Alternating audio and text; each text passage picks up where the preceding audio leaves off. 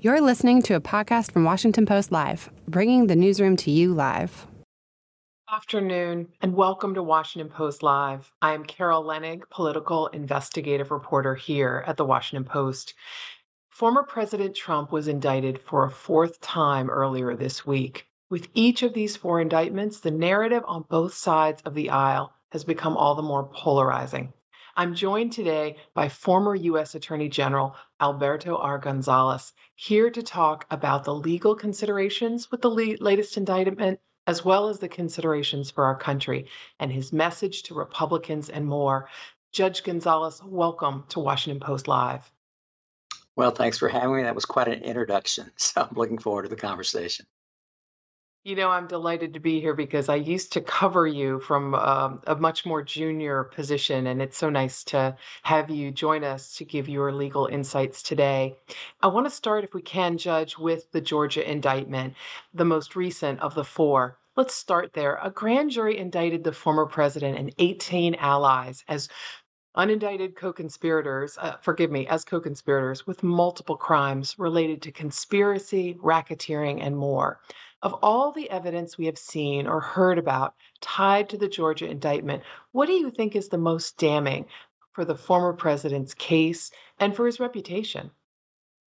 Well, I mean, that's going to depend, of course, on the presentation of the evidence, whether it can even be admitted, and also based upon the experiences of the jurors and the impact that evidence that's presented makes upon them. In terms of public relations and I think the evidence that most people are currently aware of course, is a phone call with the Secretary of State, where then President Trump asked the Secretary of State of Georgia to try to find additional votes in his favor.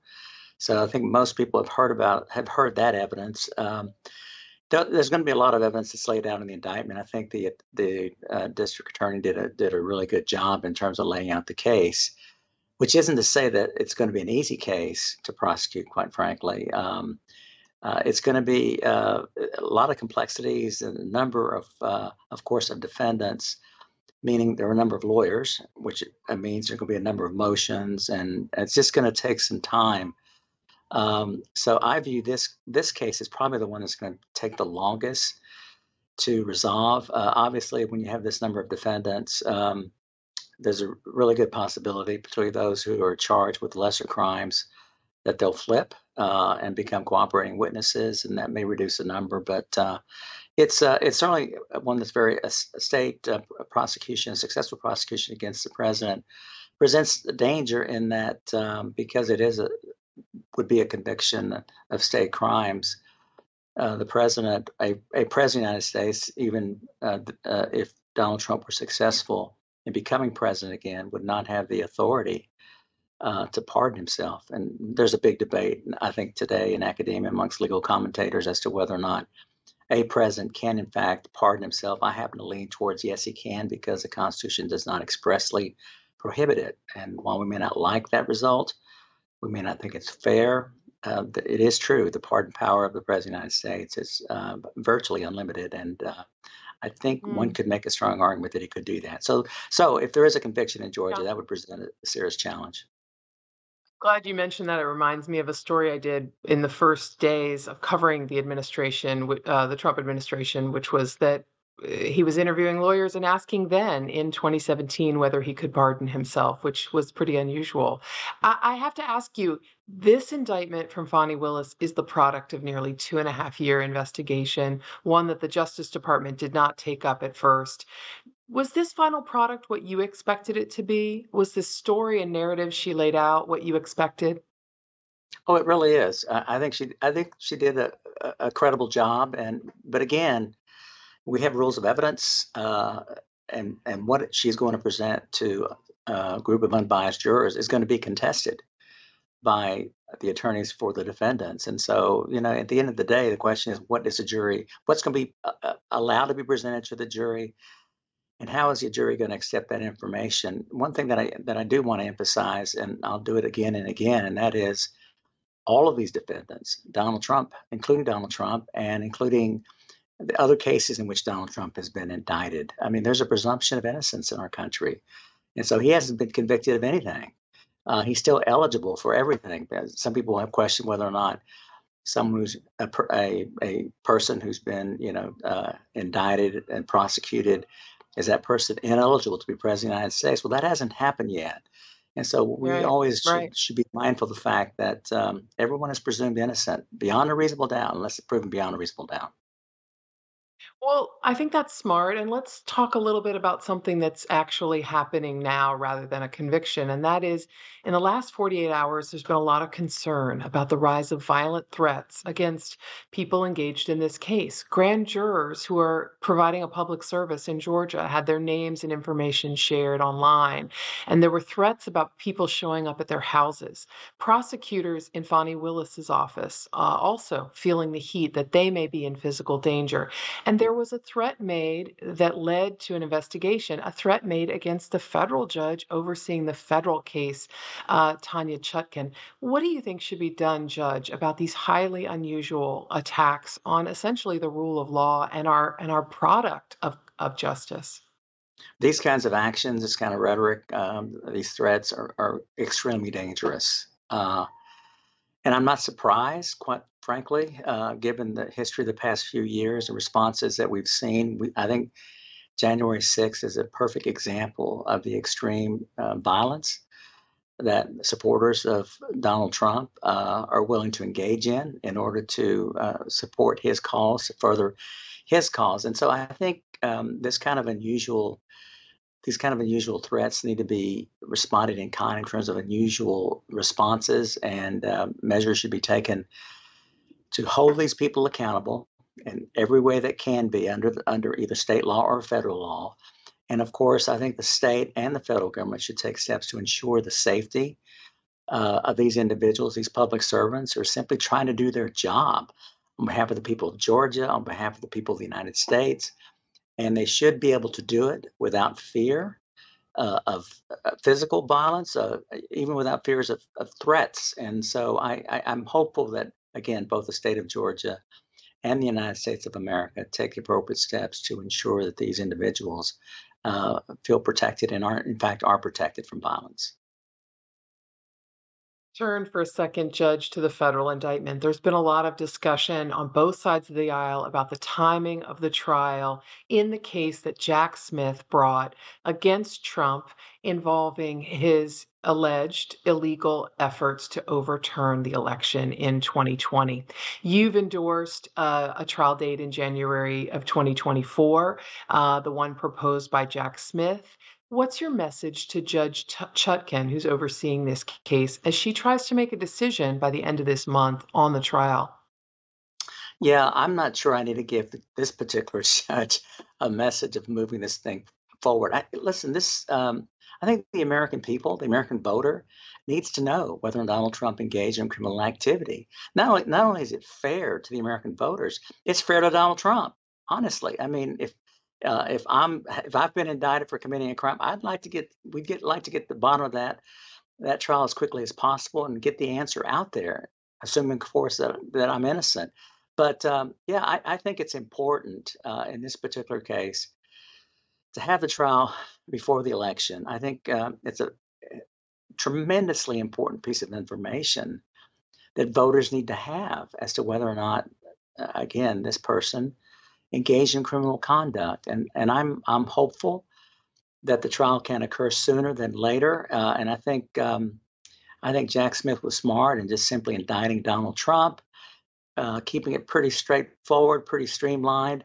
And I think there's a real possibility with this judge that that can occur. Now, of course, we don't know the defenses. We don't know the number of witnesses the other side's going to have, and so there's a lot of unknown. But I think Jack Smith has done a good job in terms of laying down a framework in which there is a possibility that we'll have a trial, and that trial will be completed before the election, which I think is important.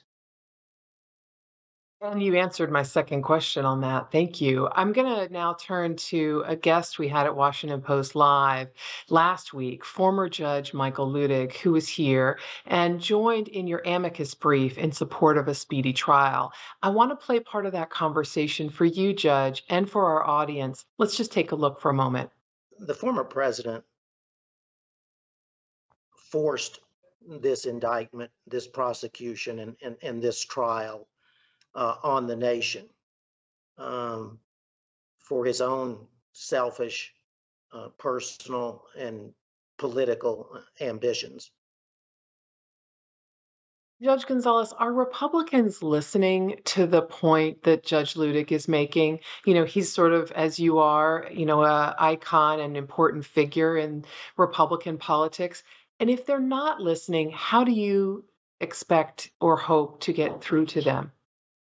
Well, I mean, I have a great deal of respect for Judge Ludick, and more so because of his service on the bench. He was just a great judge.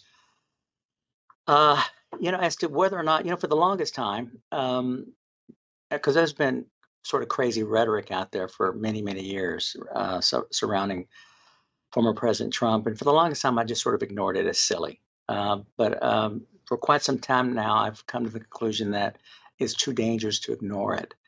And so it is important for people in the Republican Party to speak out for the rhetoric and activities that we fundamentally know deep in our hearts that it's wrong.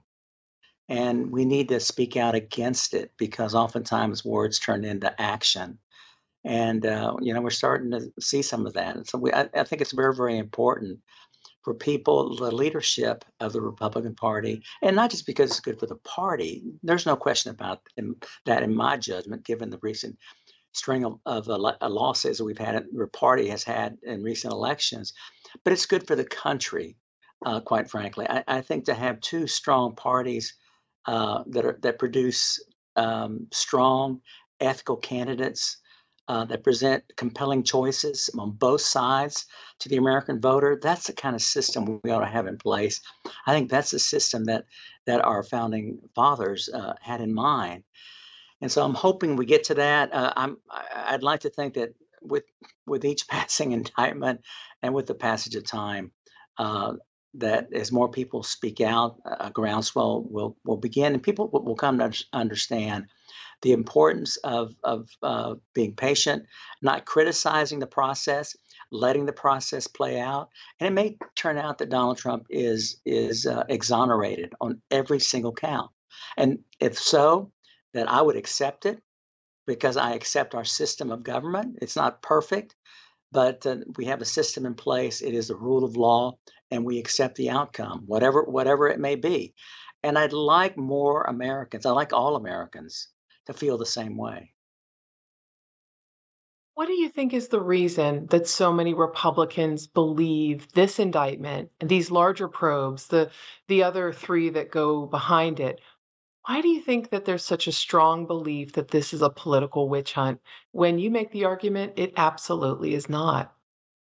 Well, well, obviously, the defendants have some to do with that. It would be one thing if Donald Trump simply said, "Well, I disagree with the indictment.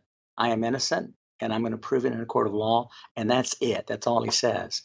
Well, that then instills or creates the possibility that whatever the outcome, the American public are going to accept it because the defendant in the case, whatever the outcome, accepts that the final decision.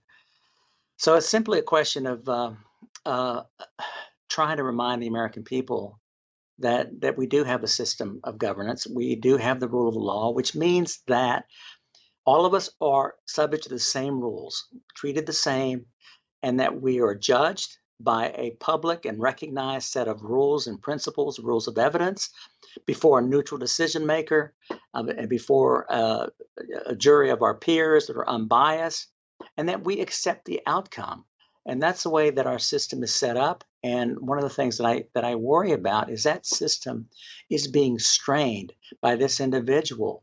And again, it may turn out that he's perfectly innocent, in which case I think he'll applaud perhaps the outcome.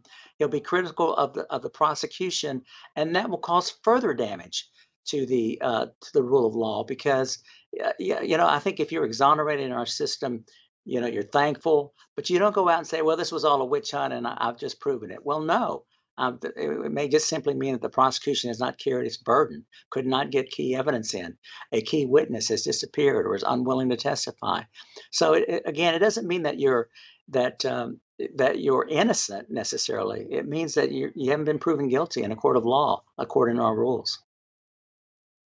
Judge, I can't help but single in on two things you said there. One was this sort of belief that you're hopeful that the tide will turn and people will start to understand in your party that this is not politically intended and these are facts that are being alleged by prosecutors doing their very best. Do you not think that might be wishful thinking? There's been a long, long period of time for members of the party to embrace the facts that have been alleged in and facts that have been proven essentially in newspaper stories and documented. The phone call from Brad Raffensperger, or I'm sorry, to Brad Raffensperger, the Georgia Secretary of State, is literally on tape and can be played anytime you go to Google it. Well, is it wishful thinking on your part? Absolutely not. What's the alternative? Do we give up? Do we adopt the same strategy and be critical of our systems and tear them down when we don't like the outcome? No, absolutely not. We accept it. We continue to talk about it. It's important for our leadership. Perhaps in the Republican Party, perhaps if we continue to lose more elections, then they'll finally get the idea because they seem to be motivated more by self-preservation than about preserving the freedoms and our institutional systems here in America. And so I'm an optimist by heart. I know it's possible in this great country of ours. I'm the son of a construction worker, and I became the Attorney General of the United States. We live in a country where dreams still come true, and people have the opportunity to achieve those dreams, but only because we have institutional systems in place, sort of guardrails to ensure that that opportunity is available to everyone. And I'd like to think that those opportunities will continue for my sons, for my grandchildren, and maybe that's why people like me are fighting so hard to wake people up to the dangers of simply ignoring some of the things that we see going on in this country today. I just have two more questions on this topic. You penned a powerful op-ed for the Post recently where you expressed dismay, maybe even disdain, for the fact that the first three indictments against Donald Trump seemed to boost the former president's favorability. My two questions. Why do you think that's the case? Why do you I, think it's boosting favorability? And then second, you know, well, let me let you answer that one, and I'll get to the second in a minute. yeah, well, I'm not an expert here on this particular subject. I suppose because the former president has made a convincing argument that this is all aimed at him, and that the reason he's being prosecuted is because he's the front runner to receive the Republican nomination. But I've got news for him, and news for his supporters. He would still be investigated and subject to prosecution for the things that have happened, even if he weren't running for the office of the presidency. And there's no question in my mind that there would still be investigations, still be prosecutions, and it has so little, and certainly should have so little to do with the fact that he's a nominee for president. I promise you, Merrick Garland would wish for anything that this was not occurring during a presidential election where Donald Trump is seemingly the Republican frontrunner for president, because it does give people an opportunity, including former President Trump, to say this is all about politics. This is all about to derail my chances for the White House. Wish that weren't so. I wish this investigation prosecution wasn't occurring during a presidential election season, but it is what it is. And you move forward with the prosecution when you're ready to prosecute the case. And that's what's going on here. Now, I have heard, and I wrote about this, I've heard from a number of Republican friends and colleagues, people that I respect and admire, who've expressed, they've sort of said, it does look like it's favored in favor of Democrats and against Republicans. And that bothers me because we need to, we need to have confidence in our judicial system and our criminal justice system. And even when people that should know better start questioning whether, is there favoritism here? Well, that's something that to me is very, very troublesome. And that's why we need to speak out and try to reassure everyone that this is the right thing to do, and let the process work, and then we can make an evaluation as to whether or not they work the way that it should. Understood. Now, part two of my question, Judge, is just yesterday, Republican strategists in Georgia were saying that Trump's political resilience, so to speak, could falter due to the new Georgia indictment. Do you think it's a turning point? I know that your focus is not on his popularity, but do you think that this fourth indictment marks a change? I It marks a change in Georgia or marks a change nationwide. I think that even if it's just Georgia, it would be important in a presidential election, no question about it. It may. I think that you've got a governor that's very strong and very popular. I think you've got a Secretary of State that's also very strong, and I think people have a great deal of confidence in. And so I think that their actions, the things that they say, I think are important. And I think if there is a trial and there is a successful prosecution, of course, that I think that would make a difference. That would raise a host of very difficult constitutional questions that we've never had to deal with before. Let's say, for example, that he is convicted in state court, but he's elected president. What happens? Does the president serve his term of office from jail, from a Georgia prison? So, again, all kinds of novel constitutional questions, and I think no one ever expected to have to answer or deal with. But we'll just have to wait and see. It's beyond my knowledge as to the politics in Georgia and what the outcome in Georgia might mean for the rest of the federal cases. Let's move to the trial. And I have two audience questions that really seem really worth asking you. One is from Shelley in Wisconsin, who asks, do you believe it's possible for Donald Trump to get a fair trial? And I think this means in DC in the federal case, despite the divisiveness of the political environment. Yes, I do believe it's possible to get a fair trial. I mean, the prosecutors and the defense counsel will work very hard to get jurors that are unbiased. Now, will they have total ignorance of what's going on in this country?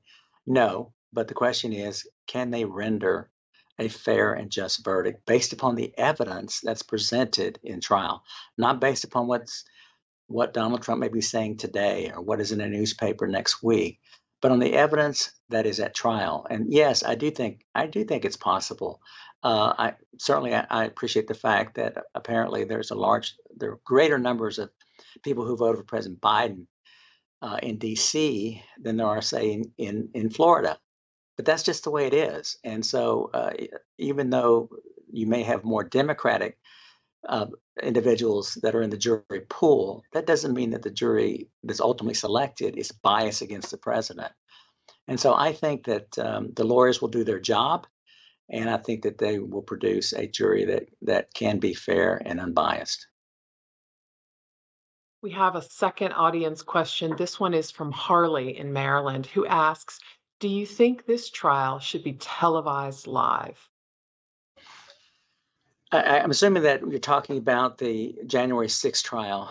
You know, I'm a former judge, and I never have been a big fan of cameras in the courtroom because it does affect behavior, and I wouldn't like lawyers acting up because there's a camera in the courtroom and they're auditioning for their next job, for their next engagement.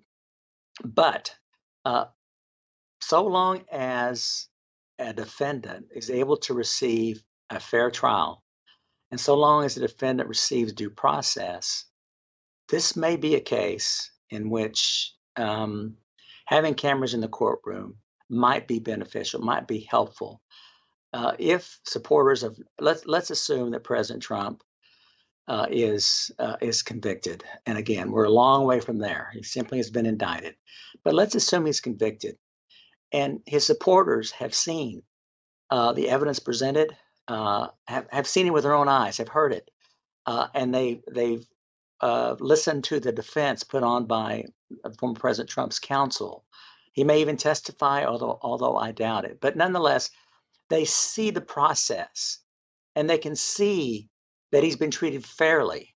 In fact, I suspect he's going to receive far more protections, more presumptions in his favor because of his former status as President of the United States than you and I might receive in a courtroom.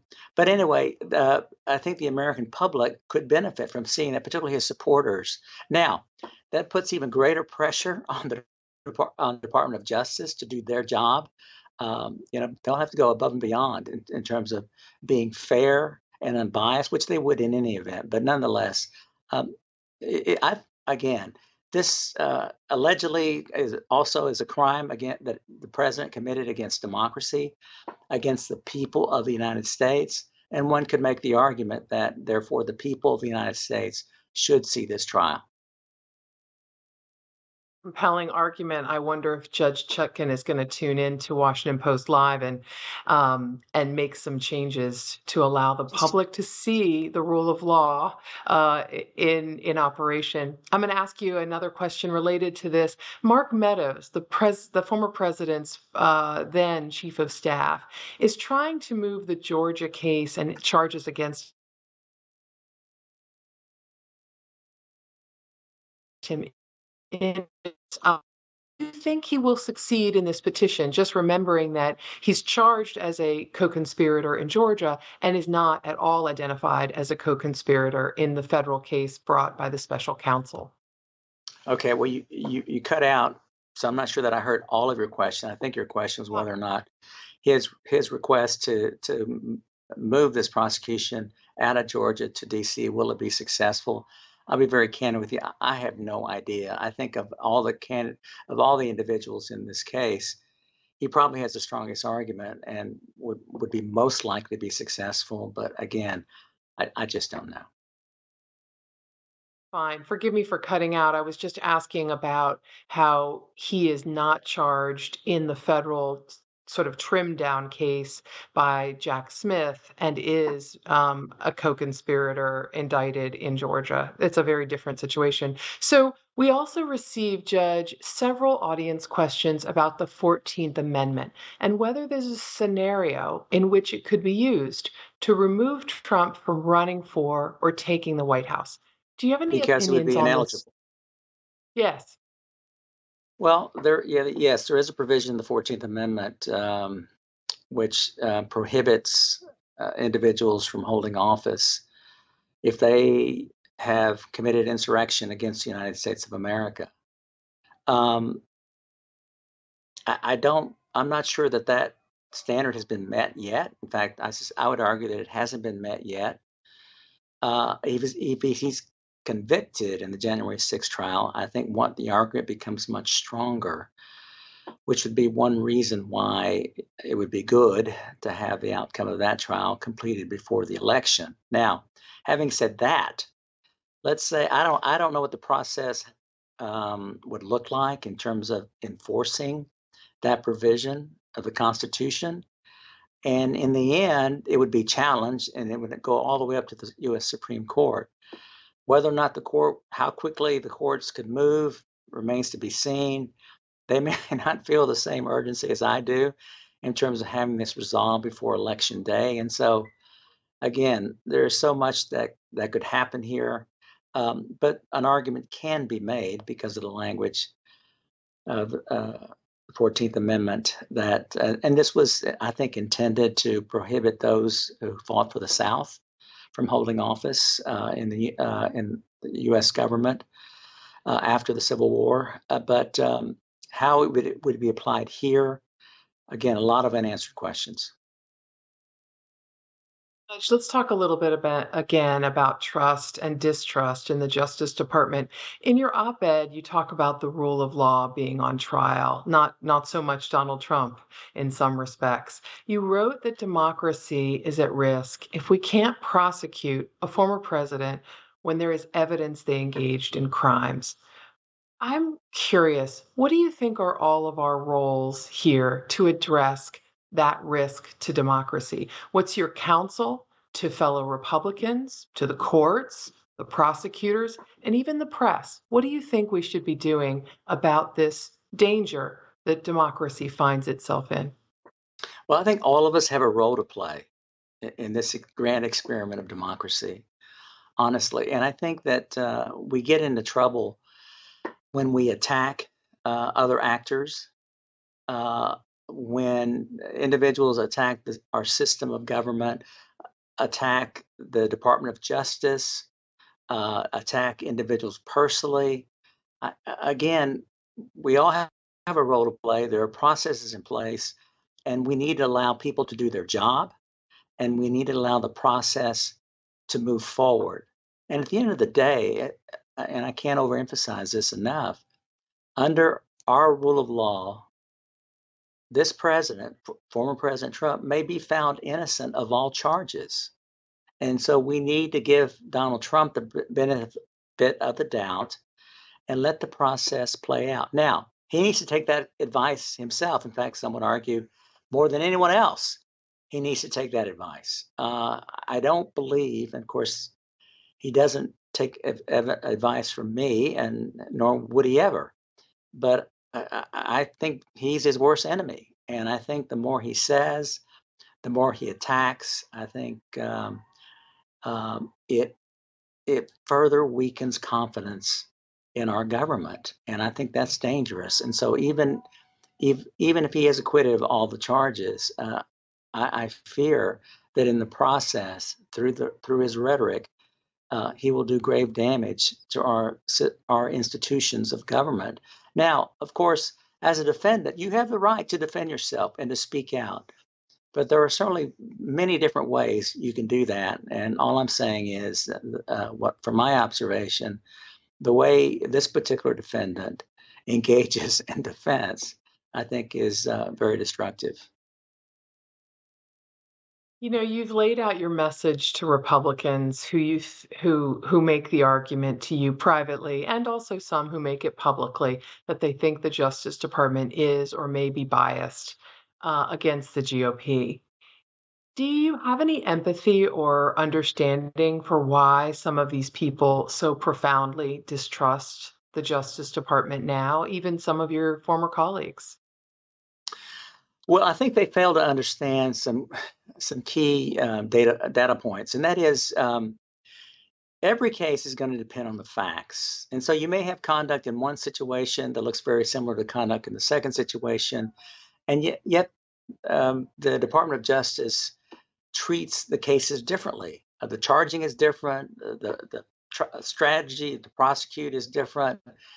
And it's because prosecutors have a great deal of discretion, and there are differences in experience and judgment. And so, simply because there is a decision to prosecute in one case, and you may have similar facts in another case, but the prosecutor decides not to move forward, that doesn't mean that there's bias. Now, obviously, it might raise questions, and one needs to ensure that, in fact, there isn't bias. But it may just simply be that one prosecutor is more aggressive than the other and is willing to take a chance on losing in court because there's a questionable witness, while another prosecutor is perhaps not as experienced, is a bit more careful, more conservative, and is not willing to take that chance, is more concerned about winning cases and just taking on any case that comes that is assigned to him. So you have different outcomes in the cases. And I just think the American people need to remember that. They know that, but they just need to remember that those different outcomes are a result of different facts. And often, sometimes the littlest fact can make a big difference.